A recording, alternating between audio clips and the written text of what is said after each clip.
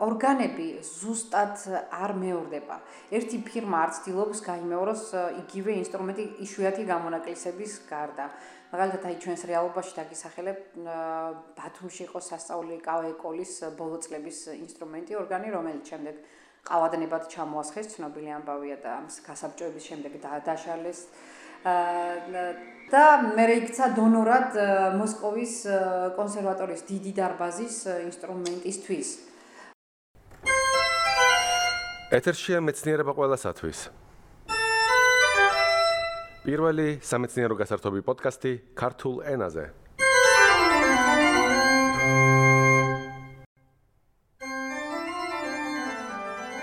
თქვენ უკვე მოისმინეთ ჩვენი ახალი ინტრო, რომლის ჩაწერაშიც დამეხმარა ჩემი მეგობარი ლია ბაიდოშვილი, თბილისის კლასის ხელმძღვანელი.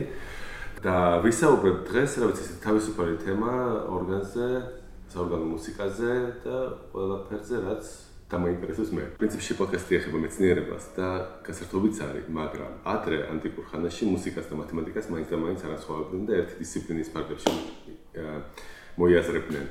და ვიფიქრე, რომ რატომ არ ჩავწეროთ მუსიკაზე, მით უმეტეს ისეთ მუსიკაზე, რომელიც თავისი სინატიფით, ალბათ ეს მწვერვალად შეითხოვოს კაცობრიობის განვითარების თვალსაზრისით.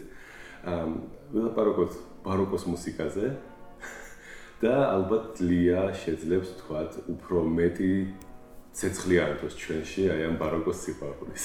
ბაროკოს ინსტრუმენტზე, ორგანზე ვისაუბროთ ალბათ უფრო დავაკონკრეტოთ ჯობია.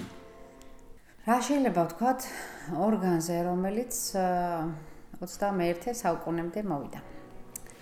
განვლილი გზა ძალიან დიდია კტესიბიუსიდან. ან პანის ფლეიტადან ვთქვათ, აღებული რაც იყო პირველი მოდელი და შემდეგ დაიდო საფუძვლად. თუმცა სხვადასხვა ქვეყნებში გაჩნდა, მაგალითად ჩინეთში მაგალითად შენის სახელით იყო ვოლინკა, იცით, აგრეთვე წინამორბედად ითვლება და გუდასტვირით თუნდაც საქართველოში შეიძლება განვიხილოთ მსგავს საკრავად, ხო? რაღაც გარკვეული პრინციპები, რომელიც მილს და გუდას აერთიანებდა, დაედო საფუძვლად შემდეგ უკვე მექანიკურ ინსტრუმენტს. თუმცა ჩვენ ვიცით წყლის ინსტრუმენტიც, რომელიც ჯერ კიდევ ჩვენს წელთაღრიცხვამდე იყო, სიბიუსის ორგანის სახელით და პრინციპში ვიცით ჩვენ კეიჯის ორგანიც, რომელიც იცით რომ დგას და წლები უნდა გამოსცემდეს ერთი და იგივე ბგერას, ხო? მე არ ვიცი ეგრევე.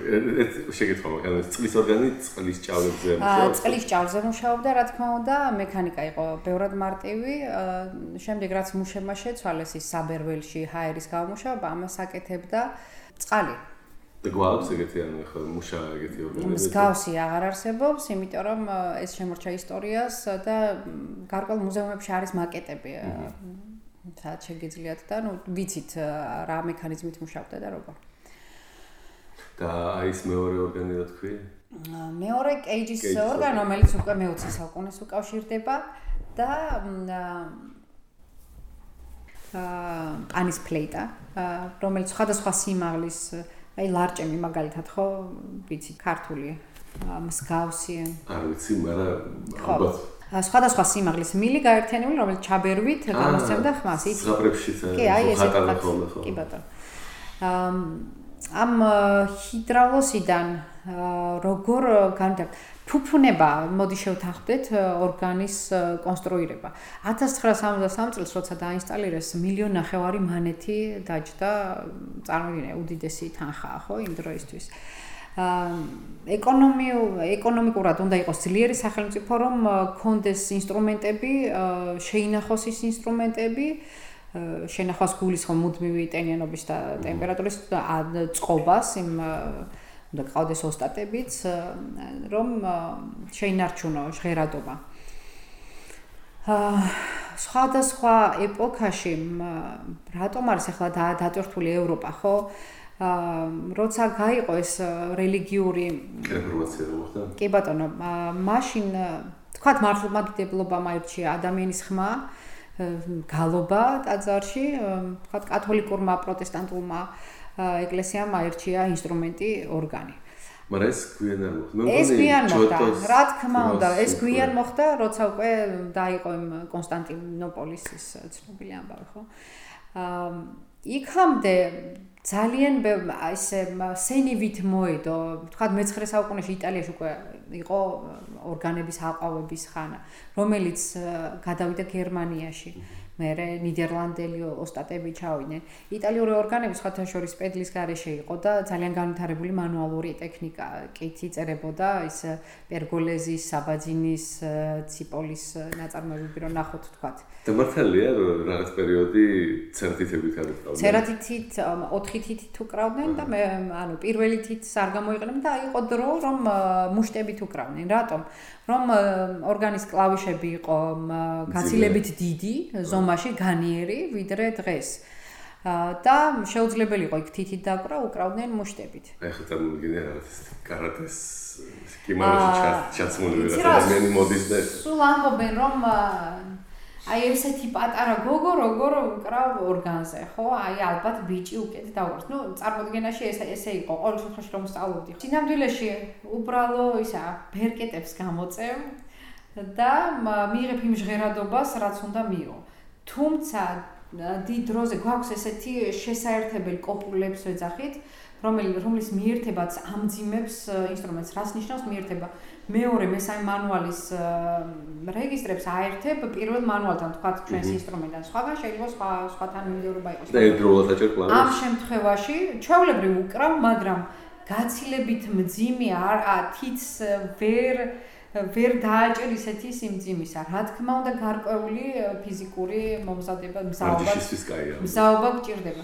ნუ გარდა ამისა, ფეხების მოძრაობაც რა თქმა უნდა, სულ ფიზიკურ აქტივობაში უნდა იყო. რაც შეეხება არის უცნაური ინსტრუმენტებიც, მოდი ცოტა ის რა ქვია, აქეთ-იქეთ მე ვისი ზანზალაკებზე რო უკრავებ ხოლმე რაღაცა მასეთი. ზანზალაკებზეც მაგალითად არის ბამბუკის მილებია სულ. და ჟღერადობა ამბობენ რომ აბსოლუტურად სხვანაირი სულ ვეძებ ამ მოდით ასე ვთქვათ, ვითარდებოდა ინსტრუმენტები და ორგანი კრებდა ყველა ამ ინსტრუმენტს, აერთიანებდა და წარმოიდგინეთ, ანუ ოსტატები გაფაციცებით ეძებდნენ იმ ინსტრუმენტებს იმ ახალ ჟღერადობას, რომელიც შეიძლებოდა აიღოთ და ჩაემაგრებინათ მილის სახით და გაემდიდრებინათ ორგანის ჟღერადობა. ასე მივიღეთ ჰიდრალოსიდან რაღაც ბევრჯერ ვახსენე, მაგრამ კავეიკოლის ინსტრუმენტის ჟღერადობა, რომელიც ძალიან სპეციფიურია, ტემბრალურად არის ძალიან ჟღერი, მრავალფეროვანი და გაძლევს ფანტაზიის უამრავ წყაროდ შეიძლება იქცეს ამდენი ტემბრალური და რეგისტრული სიმდიდრის ინსტრუმენტთან შეხება. პრინციპი უკვე სხვაგვარია, მექანიზმით სხვაგვარია. რატომ აირჩია საორგანო კლასში, რატომ დარჩი და რატომ გადაწყვიტე საერთ მაგაზე უკრა? საორგანო კლასში ბევრჯერ მithქვამს და ჩვენი მეგობრობაც იმ პერიოდში დაიწყო ზუსტად გახსოვს ეს. ანუ შემთხვევით მოხდი სრულიად, მაგრამ რომ მოხდი უკვე აბსოლუტურად გადაძალა ყველა ის ინტერესი, რაც მქონდა თქვათ საფორტეპიანო განყოფილებაზე ვსწავლობდი. მყავდა უმკაცრესი მასწავლებელი, ქალბატონი ეთერი, რომელიც თქვენც არ გიშვებდათ, მახსოვს თქვენი სურვილი მეორე კანდარიდან რომ იყურებოდით და ეს იყო შიშით და გრძალვით. იყო ძალიან დიდი რეჟიმი და ფაქტიურად 20 წლის ურთიერთობა ჰქონდა მე და ქალბატონ ეთერს. აქ დახვდა ესეთი სამყარო ინსტრუმენტზე, რომელიც წარმოუდგენელი იყო. აი, იმხელა სიღრმეები გაიხსნა, რა თქმა უნდა, ჩემი მაესტროს მეშვეობით, რომ ოცნებად სტუდენტს არ შეეძლო. მე მაინც მაინტერესებს, აი კონკრეტულად პირადად რატომ, აი რატომ ორგანი, რატომ ფორტეპიანო თქვა? რითი არის ორგანი უფრო მდიდარი ვიდრე ფორტეპიანო თქვა? იცი რა, არაფრად არ ვაკნინებ ინსტრუმენტი, ფორტეპიანო ჩემთვის არის უსაყვარლესი ინსტრუმენტი, მაგრამ ორგანს ნუ გავაიგივებთ სხვა საკრავთან. ნუ ტყუილად არ არის საკრავების მეფეა, ხო? მეფე წოდებული. და ვაღიაროთ რა ასეა.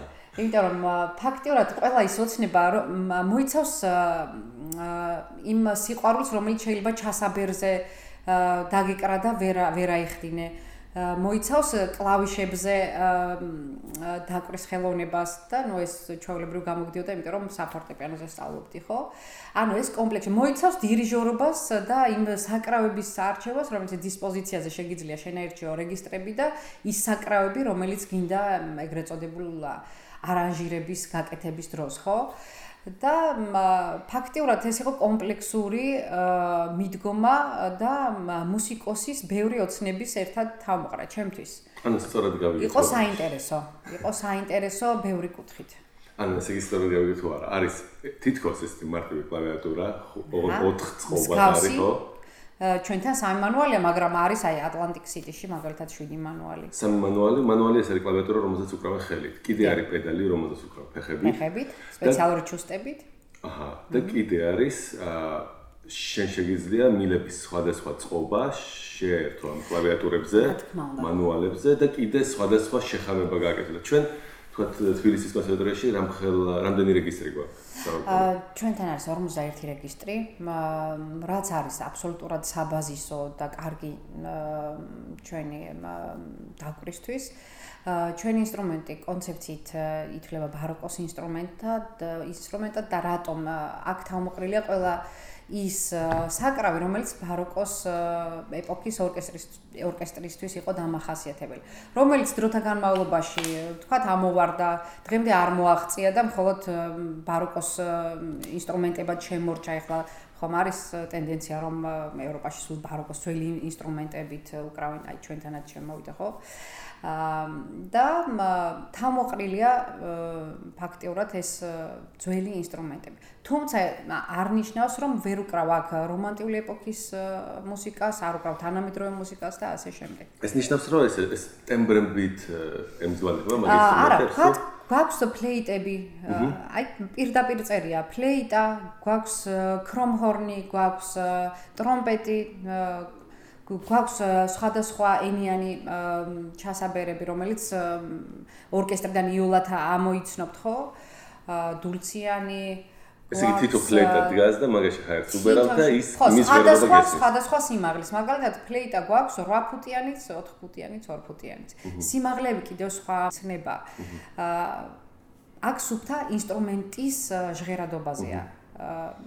გამოწევ დისპოზიციაზე ბერკეტს, მიიღებ ფლეიტის ხმოვანებას. გამოწევ ბერკეტს და მიიღებ, თქვათ, ნოელებში, რომელიც საშობაოდ ვასრულებ, თქვათ. და ეს 51 კიდე შემიძლია სხვადასხვა შეხამებით ჩართო, ხო? 51 შეგიძლიათ კომბინაციაში ჩართოთ, შეგიძლიათ ერთმანეთთან შეხამების დუეტები, თქვათ, მაგალითად ბაროკოს ეპოქის სუიტებში ტრიოები, რომელსაც თავის ძალიან განსაზღვრული წესები აქვს და ზუსტად უნდა დაიცვა ის.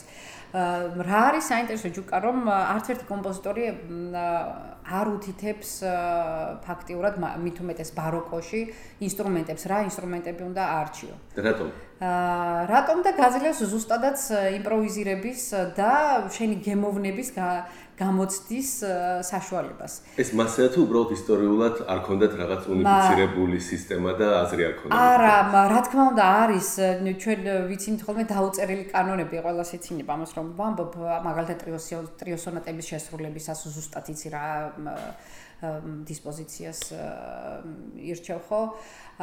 არის განსაზღვრული ყველა ეპოქის ჟღერადობა. და რითი ხვდები, იცი, თუ მაგალითად ბაროკოს ეპოქის მუსიკას უკრავ კავაიე კოლის ინსტრუმენტზე და შენ გამოიყენებ იმ ინსტრუმენტებს, რომელიც ბაროკოს ეპოქაში არ იყო, ფიზიკურად არ არსებობდა და შენ ეგრეთ წოდებულ არანჟირებას უკეთებ თანამედროვე ინსტრუმენტებით. ეგ უკვე რა თქმა უნდა დარღვევად ითვლება და იმ ეპოქალურ საკრავცოდნეობასთან გვაქვს მაინც საქმე. სინამდვილეში ორგანისტობა არ არის სულ მაგას ვამბობ, ეს არ არის მხოლოდ დაკვრა, ეს არ არის კარგი ტექნიკა, კარგი თავი, კარგი ყურები, კარგი ფეხი. არა, ეს არის ეპოქალური ცოდნა, თუნდაც საკრავებისა, რომელიც გეხმარება ამ გენიალურ ნაწარმოებების გაჟღერებაში. მაშინ ეგეთი ინტრიგანის შეკითხვა აქვს. აი ამ 51-დან, თქვა ბახის დროს რამდენი რეგისტრის ინსტრუმენტი არსებობდა ჩვენ რაც?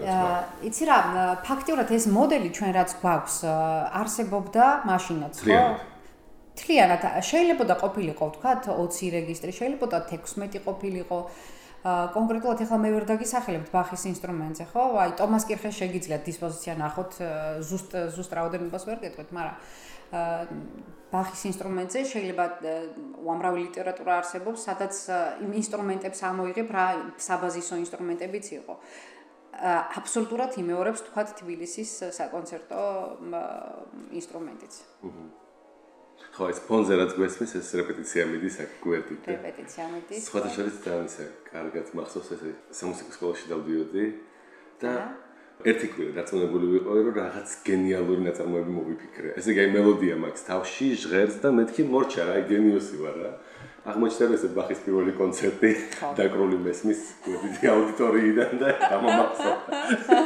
იცი რა მაინტერესებს, აი გამოდის რომ ორგანზე რო ცონდა დაუკრა უნდა ვიცოდე მიახლოებით რა ინსტრუმენტები იყო იმ დროს. ეს ეხება ბაროკოს პერიოდს. თქვათ რომანტიკოსები რაღაც გარკვეულ ინსტრუმენტებს გითითებენ, არის მითითები, მაგრამ აქაც ვდგებით დილემის წინაშე, რატო? ის კომპოზიტორი იჯდა სხვა ინსტრუმენტზე, რომლის დისპოზიცია აბსოლუტურად განსხვავებული იყო ვიდრე შენი ინსტრუმენტი. შეიძლება მიგითითოს ის რეგისტრი, რომელიც შენთან საერთოდ არ არის ინსტრუმენტში. მაგრამ შენ უკვე გაძლევს რაღაც გარკვეულ მითითებებს და გარკვეულ გზაზე გაყენებს დაახლოებით ჟღერადობა სხვადასხვა კომბინაციით ცდილობ რომ მიიღო. სხვათა შორის ეს ჟღერადობა მნიშვნელოვანია, მივხვდი ძალიან სულელური ვითარებაში, იმიტომ რომ მივხვდი რომ რაღაც პერიოდი ძალიან მიყვარს ჩემ გეინოზე დაკვრა მოცარტის და ბახის და აი ბეთჰოვენს ვეკუთრავ. აი ვერ ხვდებოდი რატომ, აი არ სიამოვნებს და ერთხელ მოვხვდი ცენტრში აქვს სტენვეინსანის როიალი. რომელზეც ერთ ნოტას აიღებ და შეგიძლია არ ვიცი, აი მოგდე სიამოვნებისგან ერთი ჟღერადობა და მივხვდი რომ აი ამაზე მინდა ბეთჰოვენის დაკვრა და სხვა ინსტრუმენტზე არა და ალბათ ორგანიზმი ინსტრუმენტ საქართველოზე არის. ვიღებდი და უკრავდა რა სიამოვნებას ვერ ვიღებ და კი, აბსოლუტურად. არის რაღაცა აი აქ, რაზეც თქვა გასაკუთრებით სიამოვნებას იღებ და აი რაზეც აი თვლი რომ აი სხვაგან როცა ხარ სხვა ორგანზე მოდი გეტყვი კიდევ ერთ სპეციფიკას. ორგანები ზუსტად არ მეორდება. ერთი ფირმა არ ცდილობს გაიმეოროს იგივე ინსტრუმენტი იშვიათი გამონაკლისების გარდა. მაგალითად, აი ჩვენს რეალობაში დაგისახელებ ბათუმში იყო სასწავლებელი კავაეკოლის ბოლო წლების ინსტრუმენტი ორგანი, რომელიც შემდეგ ყავადნებად ჩამოასხეს, ცნობილი ამბავია და ამ გასაბჭოების შემდეგ დაშალეს. კი. და მე იქცა დონორად მოსკოვის კონსერვატორიის დიდი დარბაზის ინსტრუმენტისთვის. ძალიან კარგი კვლევა არსებობს ქალბატონ ქეთინო გოგოლაძის, ამოღებული აქვს არქივიდან ბევრი მასალა. აი ეს ორი ინსტრუმენტი იყო მსგავსი, თუმცა მოსკოვის კონსერვატორიის ორგანი აჭარბებდა რამდენიმე მილით, როგორც მახსოვს მე. ორგანის აქვს ძალიან უცნაური ცხოვრება. მაგალითად, მე მიმიწვიეს რომელიღაც ევროპის ქალაქში და მივდივარ კონცერტით. აბსოლუტურად დღეს ინტერნეტი კიდევ გეხმარება და შეიძლება დისპოზიციები იდოს გარკვეული ინსტრუმენტების, მაგრამ შენ არ იცი რა ინსტრუმენტი დაგხვდება, როგორ ჟღერს და რა ბერკეტები, რა ინსტრუმენტები მოკლედ დაგხვდება და როგორ გააკეთებ შენ ამ შესწავლილ ტექსტს სხვა ადგილზე, სხვა ინსტრუმენტზე. აი ეს არის ყველაზე დიდი უცნაურობა, რაც კი შეიძლება ორგანისტს ქონდეს, ორგანისტის ცხოვრებაში. ანუ შენ ერთი ჟღერადობით არ მოივლი ტურნეს. შენი ჟღერადობა ყოველთვის შეიცვლება და ეს აბსოლუტურად მორგებულია იმ ორგანზე, იმ სივრცეზე, რა დარბაზშიც შენ უკრავ. და დარბაზს კიდე მნიშვნელობა აქვს, ხო, როგორც დარბაზს აქვს უდიდესი მნიშვნელობა, ამიტომ არ იმეორებს ფირმა ინსტრუმენტს, რომ დარბაზის აკუსტიკურ ჟღერადობას არგებს ინსტრუმენტს. მე მინახავს ორჯერ ნახე აქ გერმანელი შუკეს ფირმის ოსტატები ჩამოსული, რომლებიც ტონირებას აკეთებდნენ და აი ჯუკა ვერ წარმოვიდნენ დარბაზის თითოეული წერტილიდან რაღაც გარკვეული ხელსაწყობით, რომელიც შენ გადაირეოდი მოგეწონებოდა, ზომავდნენ ამ თითოეული ბგერის სიხშირეს, როგორ ჟღერდა და იქ სპეციალური ამწყობი არ ქვია, ამას ტონირების ოსტატია კიდევ ცალკე ყავთ ასეთ სპეციალისტი, რომელიც ტემბრალურად აწყობს, ძალიან საინტერესო პროცესია. ანუ ზუსტად იმ სივრცისთვის ინსტალირდება, რა სივრცეშიც არის დაკვეთა. შესაბამისად, ხო, არ იმეორებს დარბაზები ერთმანეთს, ცდილობენ მაინც ხო, რომ არ გამეორდეს. და შესაბამისად არ მეორდება ინსტრუმენტი, მით უმეტეს ტაძრებში აბსოლუტურად სხვადასხვა ინსტრუმენტებს ხვდებით. ეხლა გამისცა შეგიძლია. ესე იგი, აი კონსერვატორიაში თუ მოვდივარ, რამე ადგილი არის, სადაც საუკეთესო ჟღერს ესე ბჭყალებში. კი, იმ ოსტატებმა მითხრეს, რომ ყველაზე კარგი ადგილია მერვე რიგი. ორგანის პარტერში მერვე რიგი. მორჩა. გამოწყიდულია ეს ერთები. სხვათა შორის ის მოსაწვევები, რაც ჰქონდა და რასაც ვარიგებდით ჩვენს კონცერტებზე, მერვე რიგში იყო. ჩვენს მეგობრებს უწილადებდით მერვე რიგს. კაია. საინტერესო ვიცი. და მეორე სართულზე და მესამეზე სხვანაირად, ხო, ეს ჩვენ მოგისმენთ აბსოლუტურად სხვანაირად. ხშირად არ მქონდა ესეთი ბედნიერება, რომ დარბაზიდან უსმინო, იმიტომ რომ თუ ვიღაც ჩამოდის მეხმარები, ან ქალბატონ ეთერის ასისტენტი ვიყავი 17 წლის განმავლობაში, ანუ ძირითადად შიგნით ვარ შიდა სამზარეულოში. მაგრამ ჟღერადობით აი თუნდაც მოწაფეს რომ უსმენ, ცდილობ რომ სხვადასხვა ადგილიდან მოვისმენ აბსოლუტურად სხვაგვარად ჟღერს. ხო, ეს რამდენიმეჯერ ვახსენებთ ქალბატონ ეთერი და ეთემგალობის შულზე არის საუბარი, ხო და შეგიძლია თუ სიტყვა თქვა, აი ვინც უმრავლესობა მსმენელების არ ვიცით მაინც არიცნობთ მისი თავმდაბლობის გამო, არიცნობთ იმიტომ რომ არ აქვს ჩანაწერები გარდა რამდენიმე ფირფიტისა, რომელიც მაშინ საბჭოთა დროს სპეციალურად მალულად ჩაიწერეს. რატომ ამას ხსნიდა რომ მე ერთნაირად არ უკრავ ორჯერ და არ მინდა მეორედ მოვისმინო. ჩემივე დაკროლი, ხო? ნუ ქალბატონ ეთერზე მხოლოდ და მხოლოდ შემიძლია ის თქვა რომ თუ დღეს რამეს წარმოადგენს ჩვენი ეგრეთ წოდებული სკოლა, რომელსაც მივყვებით, ეს არის უდიდესი დამსახურება და ის ინსტრუმენტი, რომელიც დაიდგა 1973 წელს, იყო ქალბატონ ეთერის დამსახურება. მისმა მასწავლებელმა იყო ასეთი პროფესორი როიზმანი მოინდომა რომ ქალბატონი ეთერი ჩამოსულიყო თბილისში და ჩადგმოდა ამ კლასის სათავეში. სირთულეები იყო რა თქმა უნდა ძალიან ბევრი, ოფიციალური კლასი არასოდეს არ იყო და ეს იყო მეორადი ფაკულტეტი ეგრეთ წოდებული. იშვიათი გამონაკლისების გარდა ვართ რამდენიმე ადამიანი სულ არ ჩამოვთვლი ახლა. ვინც გავიარეთ კურსი, ანუ ეხლა რომ სრული წარმოდგენა შეგექმნათ ბაკალავრია და მაგისტრატურის მოცულობა, დოქტორანტურა, ფაქტიურად ქალბატონი ეთერი იყო ერთ-ერთი მათ შორის, ვინც უკრავდა ევროპაში, იწვევდნენ იმ დახურულ სივრცეში, სწავლობდა შეტელიხთან, ფლორ პეტერსთან ჰქონდა ურთიერთობა და აი ეს ყველა თვისება, რასაც ითვალისწინებს კარგი ორგანისტი, რომ მოიცავდეს, ყველა თვისება გააჩნია. უდიდესი ცოდნა იმის მიღმა, რასაც ასრულებდა და ტექნიკური შესაძლებლობები ძალიან მაღალი საშემსრულებლო ხარისხის.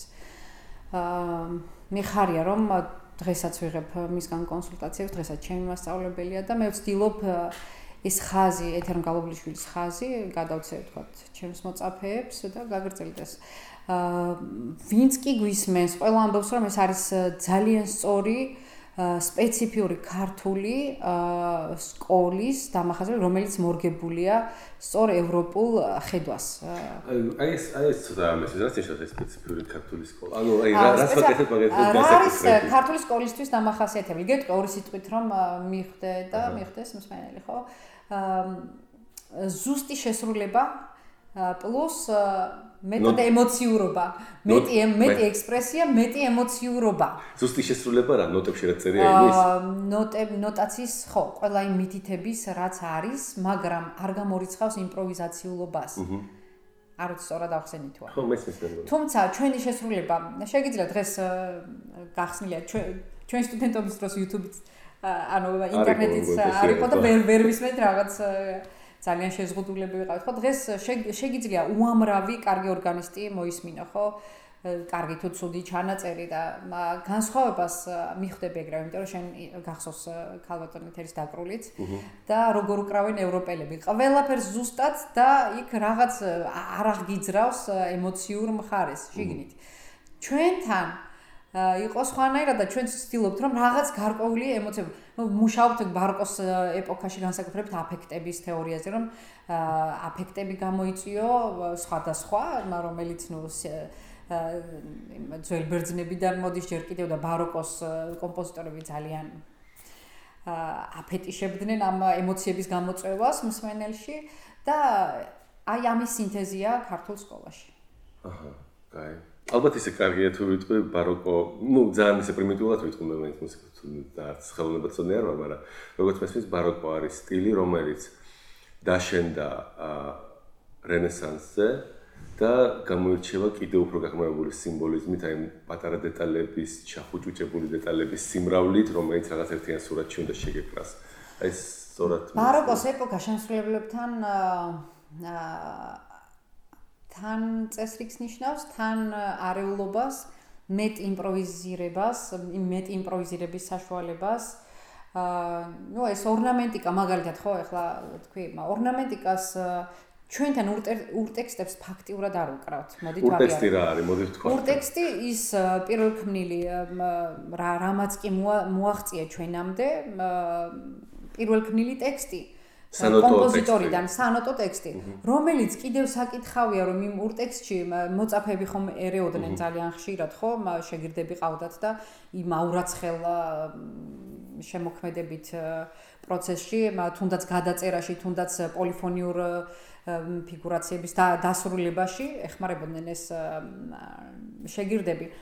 ბაროკოს ეპოქის ურტექსტში ფაქტიურად არაფერია მითითებული ნოტების გარდა. არც ორნამენტიკა, არც ტემპი ძალიან იშვიათად და იცით რომ აბსოლუტურად განსხვავდებოდა მათი ხედვა ამ ტემპების დღევანდელ ტემპებთან. არ არის მითითებული სხვადასხვა დინამიური ნიშნები, ხო? მით უმეტეს არტიკულაციაზეა დაშენებული აბსოლუტურად საორგანო საშემსრულებლო ხელოვნება. არტიკულაციაზე გულისხმობ რა თითით დაუკრა ნოტი? რა თითით, არა მარტო რა სიძლიერით დაუკრა, ფრაზირება როგორ გადაანაწილო შესაბამისად. აპლიკატორას რა თქმა უნდა ძალიან დიდი როლი ენიჭება ამაში. ბაროკოს ეპოქა ამიტომ არის ძალიან დიდი თავისუფლება, ჩაძირული განსწავლულობა, ისევ ჩამარხული. რატომ დღეს როცა შემსრულებელი უკვე რედაქტირებულ ტექსტს ხედავს, შეუძლია თავისუფლად გემოვნებით, მისი თავისი გემოვნებით და გამოტოვოს რომელიღაც ის შემომღერება, რომელსაც რედაქტორი გაძლევს, რომ აი თქვათ, აქ უნდა შემოამღერო, ხო, ძირითადად ფრანგულ მუსიკას ეხება. ანუ შენი გემოვნებით არგებ იმ ორნამენტიკასაც და რეგისტრებს ხო თავისთავად უკვე ვისაუბრეთ ამაზე. ესე იგი სწორედ ეს თუ არა, ესე იგი იყო კომპოზიტორი, თქვა ბაროკოში, ესე იგი სამი საუკუნის წინ მიახლოებით, დაწერა ტექსტი და როგორც წესი ეს არის მშრალი ტექსტი, რომელშიც უბრალოდ წერია რა ნოტი უნდა ჟღერდეს. ოღონდ როგორ უნდა ჟღერდეს, მაგას ხვდებოდნენ მოწაფეები, შეიძლება გადაწერა ეს ნოტები რაღაცები დაამატა და ჩვენ რასაც უკრავთ, უკვე ინტერპრეტირებულ რაღაცებს უკრავთ, როგორც წესი. აი ეს იმპროვიზირების ხელოვნება კიდევ არის ურტექსტები, სადაც ციფრირებული ბანია მხოლოდ. რას ნიშნავს? ანუ ამოწერილი გაქვს მხოლოდ ბანი და შემსრულებელზეა უკვე ძირითადად ეხლა თანხლებაში ბასო კონტინუოში გვიჭირდება ხო რომ გაიშიფროს ეს ციფრირებული. როგორც ჯაზში ეკეთება ხო? ახლა პრინციპში აკორდს რომ უთითებდნენ. ფაქტიურად მითითებ ხო? შეგვიძლია შევადაროთ როგორც ჯაზში. ანუ ის ციფრები იყო ხელოვნება ცალკე იმის წაკითხვის ხელოვნება, დამოკიდებული იყო ესეც შემსრულებლის გემოვნებაზე, ტრადიციაზე და ფაქტიურად მაინც იმ ჰარმონიული ჩარჩოებში იჯდებოდა. სხვათა შორის და ჩვენთან 90-იანი წლები რო იყო ხო და შუქი რო არ იყო და ასე შემდეგ. აი მაშინ მომივიდა ეგეთი აზრი თავში რომ ადრე ხო ძალიან ანუ არ ქონდა ჩანაწერები ხალხს. უკრავდნენ მუსიკას როგორ? ალბათ აი ნოტებით, რომლებიც ქონდათ და მე მიდიხარ და ხედავ პროფესიონალი როგორც უკრავს და ალბათ ეს გაძლევს საშუალებას სხვა წახნაგები დაინახო მუსიკაში, რომელსაც ახლა ალბათ ვერ ხედავთ, იმიტომ რომ ახლა განებივრებული ვარ. იმიტომ რომ ადრე თუ მოდიოდა ხალხი, რომელიც ნუ კი ბატონო, სულად უკრავს პიანინოს, მაგრამ უკრავს, ახლა მოდი ხალხი, რომელსაც შეიძლება ერთხელაც არ აქვს დაჭერილი ნოტისთვის და მაინც რა სირთულეებია იმის მიღმა, რაც ჟღერს, არ ესმის და მაგხრივ ეძახები მაგას თუ ისე რა. იცი რა, არა, აბსოლუტურად ხო. პრინციპში დღეს დღევანდელ დარბაზებს მოაკლდა მსმენელი, მოდი ასეც ვთქვათ. ამ ინტერნეტმა მოიტანა ძალიან კარგი რაღაცები, რომ იქ სადაც გვინდა ვიყოთ ვერ მივდივართ და ვისმენთ დღეს და მეორეს მხრივ დაკარგე ინტერესი ცოცხლად შესრო. არ ვიცი, შეიძლება არ დამეთანხმო. ფაქტიურად გადაჭედილი იყო დარბაზები, ხო? გახსოვს და ჩვენ ამით გადავიტანით ის ცუდი წლები. გახსოვს ის სიცივე, სიბნელე. მასო შეპარვები, როცა ფიზიკის ფაკულტეტიდან მოვდიოდით, გვეკითხებოდნენ, თქვენ სტუდენტები ხართ, ჩვენ კი, და მოგდით კონსერვატორიის სტუდენტები არ ვართ, იმიტომ კონსერვატორიის სტუდენტებს იაპათუშვი. გახსოვს ალბათ ის კონცერტები, როცა შუა დაკვრაში ჩაგვიქრა რამდენჯერმე სინათლე. ხო, ამას. და სპეციალური დიდი ის ქონდა სტაბილიზატორი, რომელიც ის დენის ვარდნას ხო, ამას არეგულირებდა, იმიტომ რომ რამდენჯერმე ინსტრუმენტის ძრავის გადაწვის საშიშროება იყო, იმდენ ზავა იმდენად დაეცა. ერთის მხრივ კი, ოღონდ რაში დაგეთანხმები, იცი? ანუ რეთი გავაცნობდი. აი ახლა მაგალითად თუ ვიცი რომ ისე რა დაუკრავენ საქმე, ხო? მასე შესრულებაზე აღარ წავალ, იმიტომ რომ პრინციპში კარგ შესრულებას მოვისმენ ჩემთან სახლში. მაგაზე მაქვს საუბარი, ზუსტად. ხო. მაგაზე მაქვს საუბარი. ანუ შენ უკვე ძალიან დიდი ინფორმაცია გაქვს და შენ იცი შენს ყურს, გულს და სულს რა სიამოვნებს. და დაახლოებით ინფორმაცია გაქვს იმ შემსრულებელზე, სადაც უნდა წახვიდე საკონცერტო დარბაზში, ხო? რავი, რაღაცნაირად მაინც შეანელა დამეთანხმე ამაში ინტერესი. მაგრამ ძალიან მიყვარდა სტუდენტურ კონცერტებზე სიარული, ძალიან მიყვარდა და ძალიან ცდილობდნენ. აი მართლა ეთყობოდა. რა თქმა უნდა, ეს ამის გარეშე და რამდენია თქვა აი წელიწადში რამდენ კონცერტს უკრავთ თქვენ აი კლასიკურ იცი რა მდგომარეობა მოდი ვთქვათ ორი სიტყვა სანამ ამ პრობლემატიკას რამდენიმეს მინდა შევეხო. ანუ დღეს არის ეს არჩევითი საგანი კონსერვატორიაში, რომელიც მიყავს მე და მიყავს ეკა სანიკიძეს. ეს არის ჯგუფური მეცადინეობა, სამკაციანი ჯგუფია, კვირაში ეკუთვნით თითო გაკვეთილი. მოდით ვთქვათ, რომ ვერ მივიღებთ დიდ შედეგს კვირაში ერთი მოსვლით, ამიტომ რაღაც ინტერესი რომ ყოფილიყო უფრო მეტი, გავაკეთე პროექტი საათი ორგანთან ქვია, რომელიც ადრე უფრო ხშირად, ეხლა ცოტა ხარისხზე გავაკეთეთ უკვე ორიენტირი, რომ მივიღოთ ისეთი შედეგი, რომ თავისუფლად დაუკრამ საორგანო ნაწარმოებები მსმენელის წინაშე, ხო, ღიათ ესე. სტუდენტებთან რაც გარკვეულ სტრესს წარმოადგენს, მოგეხსენება. ვცდილობთ მივცეთ დრო, თავისუფალი ყოველ დღე, ცოტა, თუნდაც 15 წუთი, თუნდაც 20 წუთი, რომ მივიღოთ შედეგი. შესაბამისად, ამ ერთ წელიწადში რაც შეიძლება რომ მაქსიმუმი მივიღოთ, ფაქტიურად შემიძლია ვთქვა, რომ კარგ შედეგს ვიღებთ. ეს თავისუფალის ანუ ესე იგი არის რაღაც დღეები, როცა შეგვიძლია შემოხვიდე, მოიცადე. არა, თავისუფალი არა. ღია არის მხოლოდ პროექტის დღეს, საათი ორგანთან, რომელიც 1 საათს გრძელდება და თვეში ჩვენ ახლა ვეცდებით რომ 2 თვეში ერთი კონცერტი დავუკრათ. რაღაც ესეთი გეგმები გვაქვს.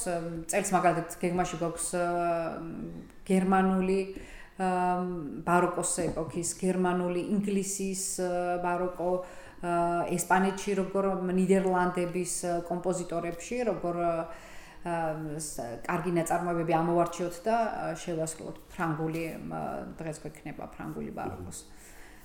კურსი საინტერესოა, გაჯერებული გვაქვს რაღაც იმ ერთ საათში რა თქმა უნდა ვერ ვეტევით და თუ ინტერესია მე ვიბარებთ კიდევ. და აი სად შეიძლება ანონსის ნახო თქვა აი რითის. იცი რა, ძალიან გამიკვირდა, არ გვაქვს არანაირი რეკლამა, დიდი დარბაზი ძალიან გვეხმარება ამაში, მაქსიმალურად რაც შეუძლიათ აკეთებენ, ოღონდ ძალიან კულუარული ამბავია ეს. მაგრამ ბოლო საათი ორგანთან არ ვიცი, საიდან მოვიდა იმდენი ხალხი, გადაჭედილი იყო. გადაჭედილი იყო მთელი დარბაზი. უფასო თუ პასიანი კონცერტი? უფასოა, არ ხსნით იქ კარს, რომ დარბაზის ხარჯები თან არ იყოს რაღაც ჩვენც შევწყოთ ხელი. კულუარულად უკანა შესასვლელიდან. და ამიტომ შესასვლელიდან ეს ქმნის კიდევ სხვა სითბოს, სხვა ოჯახურ და ისეთ განწყობას. ცოტა კრიმინალსაც გზნობთ თავს. არა, არანაირად. არა, მე როგორც სვენელი, მაგას ვიგზნობდი აუცილებლად. არა, არანაირად. ეს ოფიციალური ამბავია და ერთხელ თუ გვეწევი ძალიან ბედნიერად უახლოეს საორგანოთან როგორც გვექნება შეგატყობ. ჩანაწერებს ახდეთ სკოლაზე? ჩანაწერებს, რა თქმა უნდა დღეს ყოველას ტელეფონი აქვს მომარჯვებული და არა, რა თქმა უნდა არ ვაკეთებთ, იმიტომ რომ მე ვფიქრობ რომ ჩანაწერი რომ გაკეთდეს ძალიან ჩემი მასწავლებელი ვფიქრობ ძალიან მაღალი ხარისხის ეტაპზე უნდა იყოს. ეს მაინც ესე იგი. ხო, ჩვენ განვითარების გზაზე ვართ. თუმცა არის მაგისტრატურის კურსი 2 წლიანი, რომელიც ამაშიც დამეთანხმები და შედეგს 2 წელიწადში ვერ მივიღებთ ორგანისტს სრულყოფილს, რომელიც არის კარგი პიანისტი, ყველა საჭირო თვისებებით, კარგი მუსიკოსი, მაგრამ 2 წელიწადი არანაირად არ არის და რამდენია საკმარისი? საკმარისი? მე ვსწავლობ 23 წელიწადი და ვფიქრობ რომ არ არის საკმარისი.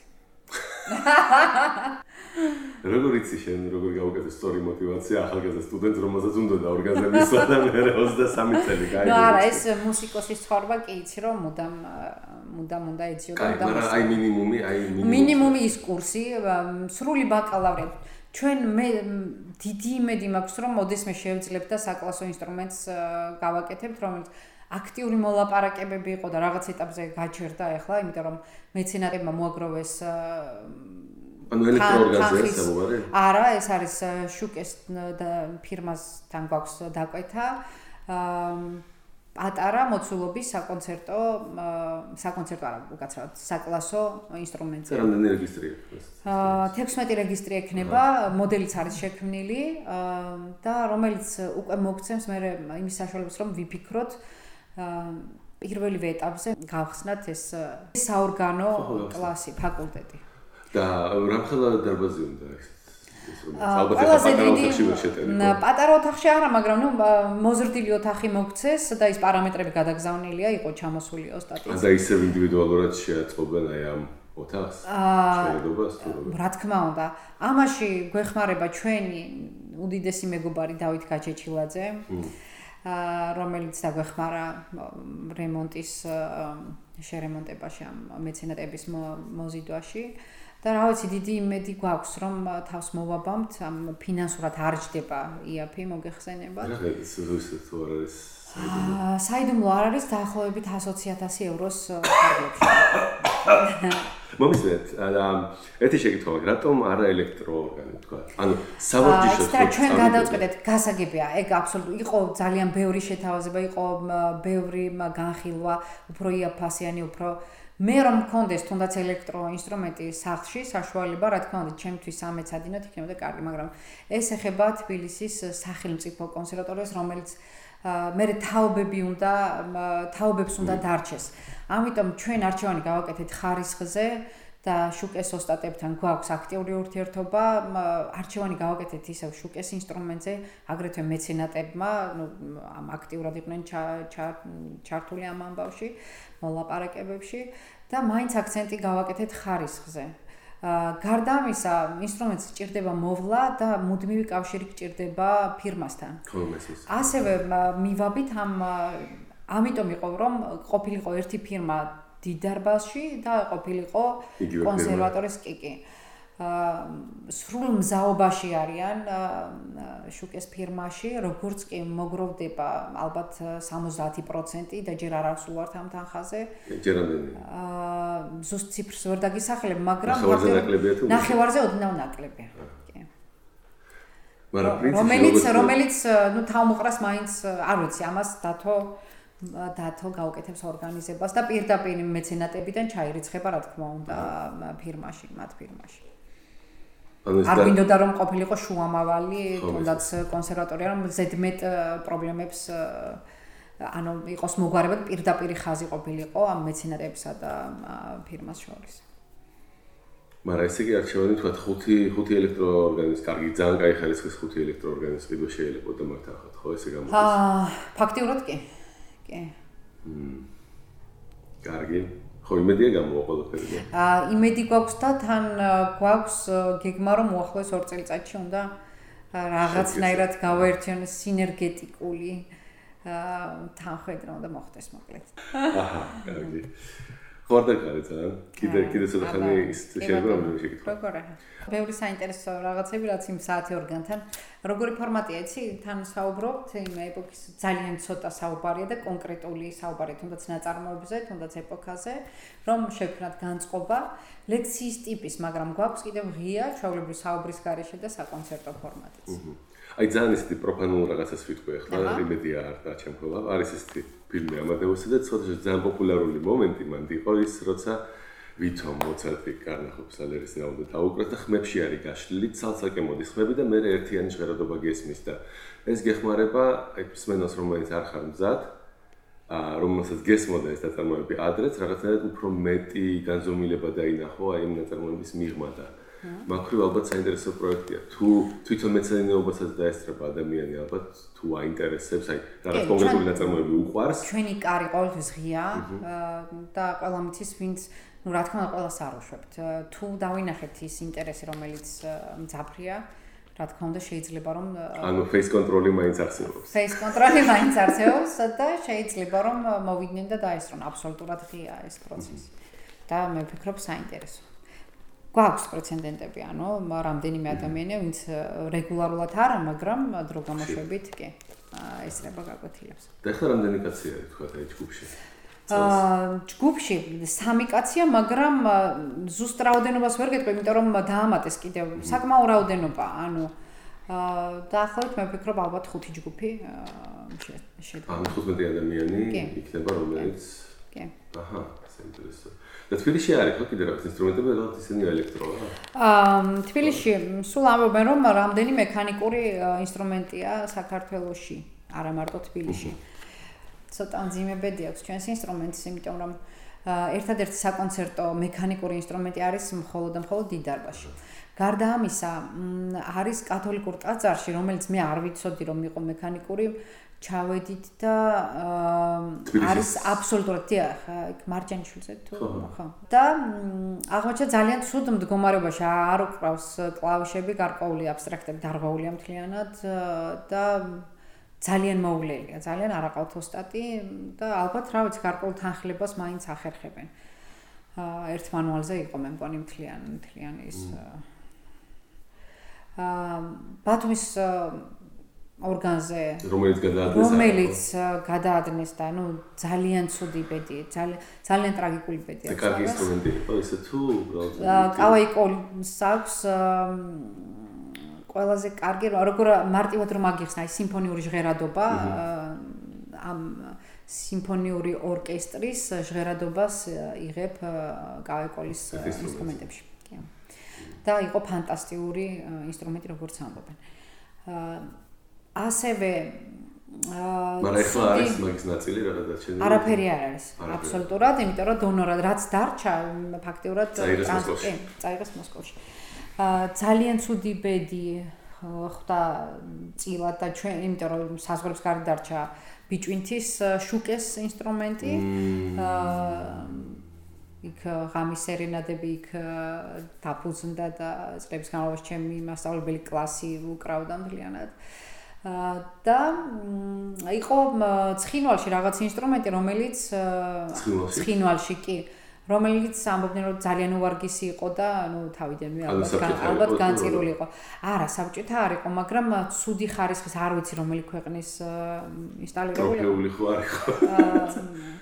ხო, თავიდანვე არც ჩადიოდნენ აქედან რომ ხო. არ ვიცი. და მოჩა მექანიკური ინსტრუმენტები? მექანიკური მეტი არა გვაქვს. არის ჯანო კახიძის დარბაზში, რომელიც არის აბსოლუტურად ელექტრო ინსტრუმენტი, იმ ფასადური მილებით, რომელიც ხშირად ერევათ ხოლმე აბა ის მილები რატოა? ნუ არა, აბსოლუტურად ეს არის ელექტრო. და ჟღერადობით ძალიან ცუდია. აი თქვა ჟღერადობით არა, ცუდი არ არის იმ საქმისთვის, რაც თანხლებისთვისაა საჭირო, მაგრამ არც ერთი ორგანისტი არ დათანხმდება, რომ იქ დაუკრას, იმიტომ რომ არ არის ის მექანიკური ინსტრუმენტი. ანუ აი ძალიან ისე იგზნობა, აი თქვა თანამედროვე ინსტრუმენტი ეს არის. ფაქტიურად თუ ყური არ არის ნაცადი, შეიძლება კარგი ხარისხის ინსტრუმენტია, მოყოთ ელექტრო. თანხლებისთვის ძალიან კარგია. როგორც თქვა კაპელის თანხლების, ხმის თანხლებისთვის, ასევე შეიძლება ორკესტრის თანხლებაშიც ხო ის პარტიები დაუკრა, მაგრამ არა სოლო პროგრამა, აბსოლუტურად, რა ვიცი, ჩემთვის მიუღებელი. კარგი. და იცნობენ ეს ან ძირითადად ეკლესიებშია მაინც ორგანები თუ იყვნენ თავადები, რომლებიც დარბაზებში? აი ცნობილია რომ კარლ დიდს მაგალითად დაბადების დღეზე დედამ აჩუქა ორგანი. თავიდან იყო აბსოლუტურად რიტუალური ინსტრუმენტი იყო, საცირკო ხელოვნებაში გამოიყენებდა, პლენერში იყო ძირითადად. აი ნერონის დროს არის ნახსენები ხო, რომ რაღაც წარმოდგენა იყო და ორგანი, ანუ გადასატანი ინსტრუმენტი იყო ეს. გლადიატორების ბრძოლის დროს პატარა ინსტრუმენტები. თუ არ ვცდები, იმპერატორ კომოდზე არის ერთი პატარა რემარკა იყო, რომ მას უყვარდა ოთახში შემოსვლა ფლეიტების თანხლებით და გასვლა ორგანის ჟღერადობის თანხლებით. სულხან საბასაც, ძალიან კარგი ის აქვს, მოკლე, მაგრამ კარგი აღწერა. ხო, ამ ინსტრუმენტების ჩვენთან იყო საქართველოში აი ძველ რამე არის ისტორიული. ჩვენს დროს სადღაც ამოვიკითხე რომ ზუსტად ვერ დაგისახელებ ახლა. კონსტანტინოპოლიდან ჩამოვიდა სამეფო ოჯახი და ცოლად უნდა შეერთო აქაური მეფესთან დაახლოებით. აღარ მახსოვს სამწუხაროდ იმ კონკრეტულად რომ გითხრა არ შეგიყვანოთ შეცდომაში. და ისინი ჩამოვიდნენ ორგანის თანხლებით ეს რა პერიოდია? სოფლებიდან შუა საუკუნეები. და სხვადასხვა სოფლებიდან გარბოდაო ხალხი ამ ინსტრუმენტის სანახავად. ანუ დიდი ხნის წინათ ქართველმა მოისმინა ეს ინსტრუმენტი, რომელიც ჩამოიტანეს კონსტანტინოპოლიდან. საინტერესო ძალიან. ხო.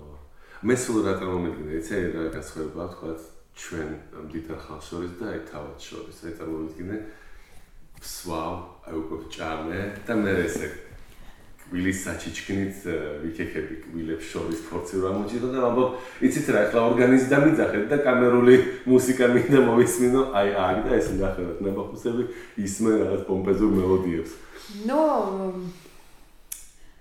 ბახის ცხოვრებას თუ თვალს გადავავლებთ, ხო, აბსოლუტურად დამოკიდებულები იყვნენ ეხლა ის ძალიან ისე აღწერე.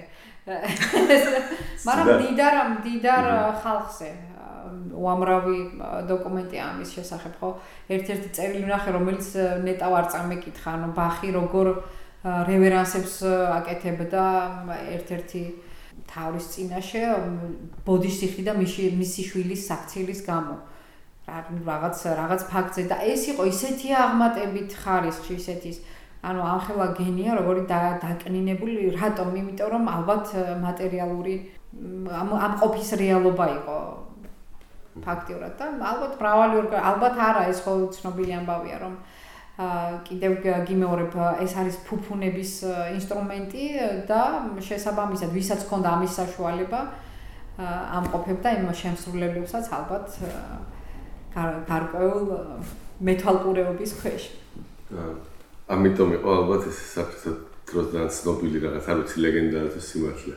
ბეთჰოვენზე რო ამბობდნენ, ვიღაცას თავი არ დაუკრა, თუ უბრალოდ მორიდებით დაუკრა თავი და წავიდა და მე წერილში დაწერა რომ იმპერატორი ბევრია, ბეთჰოვენი კიდე ერთი. კი, რომ მისი ამაყიბუნება ეხლაც არ გამიკვირდება რომ სიმართლეს შეეფერება. მაგრამ ეს იგი მაინც აი უმრავლესობა ბახის დროსაც კი აი ეს მოტიწებით და ჰენდელზე წავიდა. ახლა ის ურთიერთობა აღმატებით ხარისხში მოგეხსენებ, მაგრამ ის წერილი იყო ჩემთვის ძალიან მოულოდნელი. ძალიან მოულოდნელი და ბახის შვილზე თავის შვილზე იქნება. ხო, მის ანუ ჯერ ერთი ორ მხრივ შეიძლება გავიგოთ, ანუ მამა იმდენად კნინდება შვილის შვილის და გამო ხო რომ შვილს არ გაუბრაზდეს და რამე მოხდა იქ არ მახსოვს აუცილებლად ამოვიღებ ამ წერილს და გაჩვენ. კაი. ხო. და ამ ხელა ფიგურას მაინც სულ მისი ცხოვრება რა იყო, კარიდან კარზე დადიოდა, იქ არ მიიღებდნენ, რაღაც პერიოდი იქნებოდა, გადავიდოდა სტაბილური ფაქტიურად წლები ქონდა ძალიან ცოტა ცხოვრების ხანაში, ხო. რამოდენმე ლეგენდა რო გადავამოწმო ბაღზე, რომელიც რაღაც ისმენია და ალბათ ჩემთან არა, რა ვიცი.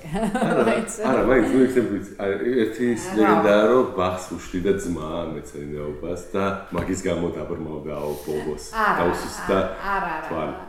არა, ეს ნამდვილად თვალის მძიმე დაავადება ქონდა, როგორც გლაუკომა, მე მგონი. ხო, რომელსაც იურმავი გამოიწვია. ჰენდერსაც იგივე ქონდა?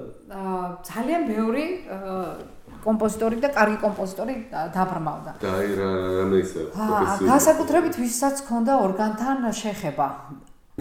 ჩემმა მოწაფემ მითხრა ერთხელ რომ ისო რა ცუდი სინათლეო ეტყობო მათაც ასეთი ქონდათო და უკვე დაიწყო ნერვიულობა.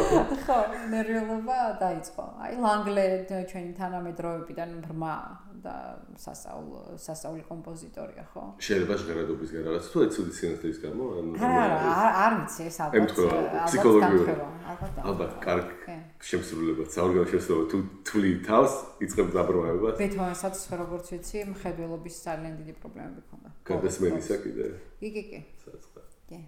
ის რომ რეფორმირება ჩაატარა მუსიკალური ჟღერადობის ბახმა ეს ლეგენდა თუ სიმართლე შეესაბამება?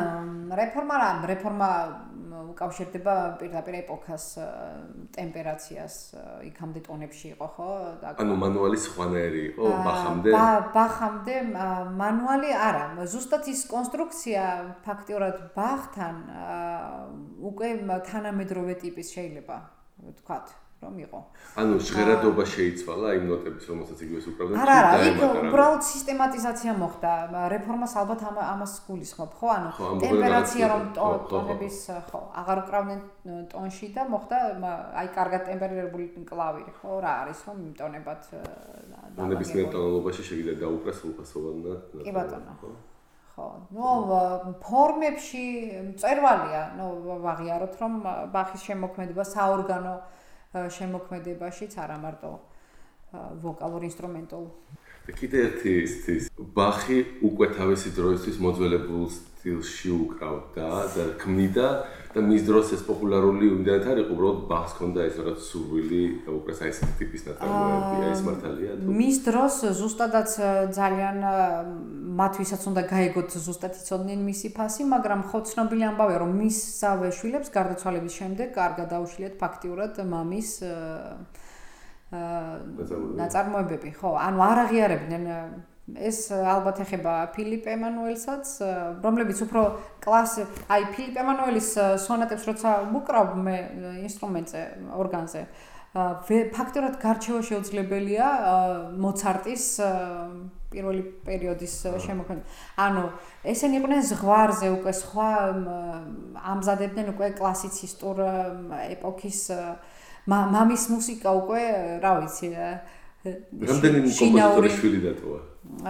რამდენი მე 4 კომპოზიტორი, რომელიც აი საორგანო ლიტერატურაში ჩვენ გამოვიყენეთ და ძალიან ფასეულია.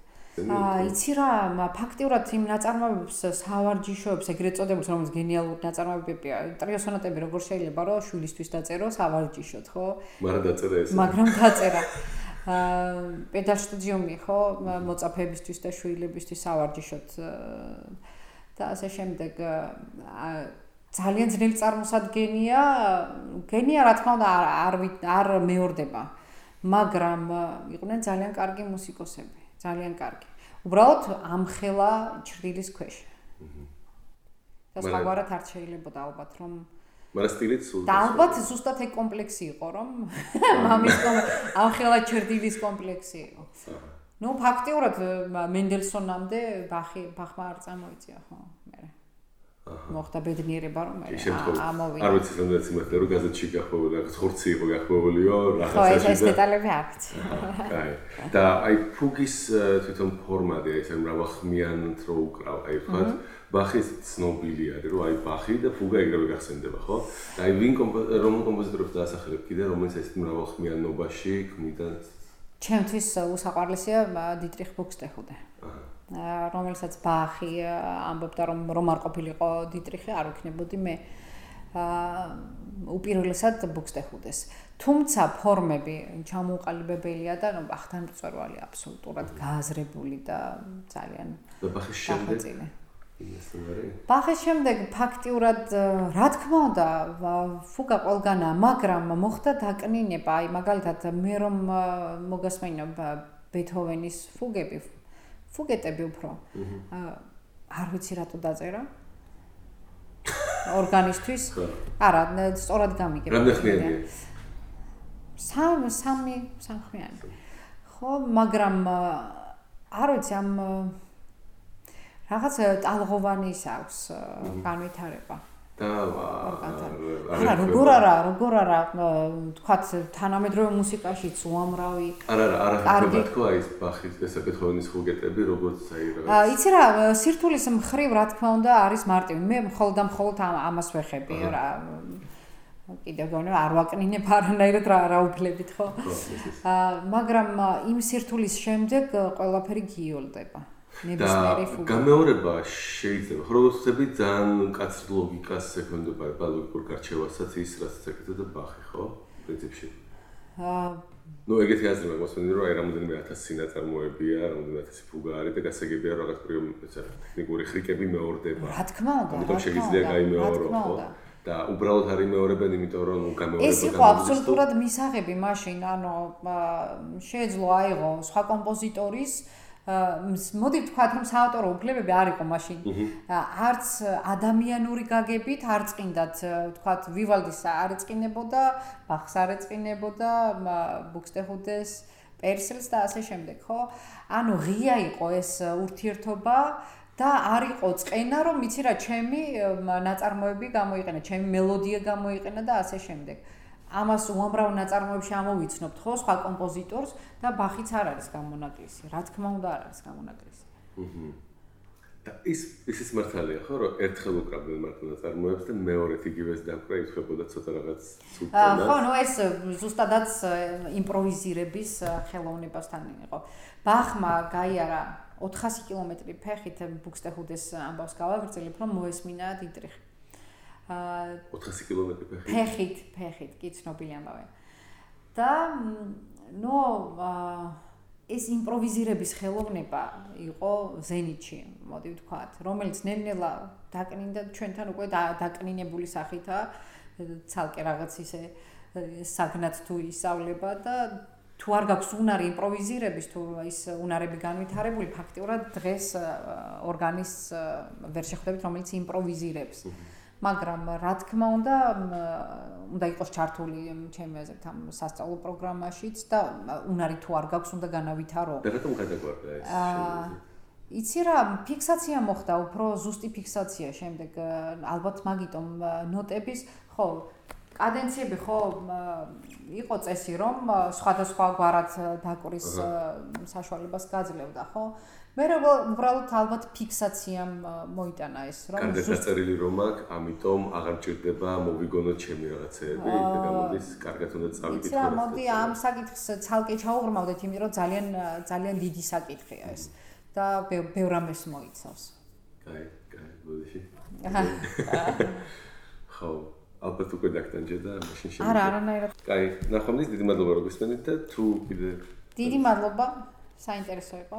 მადლობა რომ გავიშ და რაიმე კითხვები შევეცდები უპასუხო ან ერთად შევეცადოთ რომ უპასუხოთ. მე ვეცდები ლიადებით ახლა რა უფრო მუსიკალურ პატარა რაღაც გარჩევა შემოთავაზოს რომელიმე ნაწარმოების რომელიც თქვა რა ვიცი იქნები მე ან იქნებ დაუკრათ და გავარჩიოთ ისე ინსტრუმენტთან.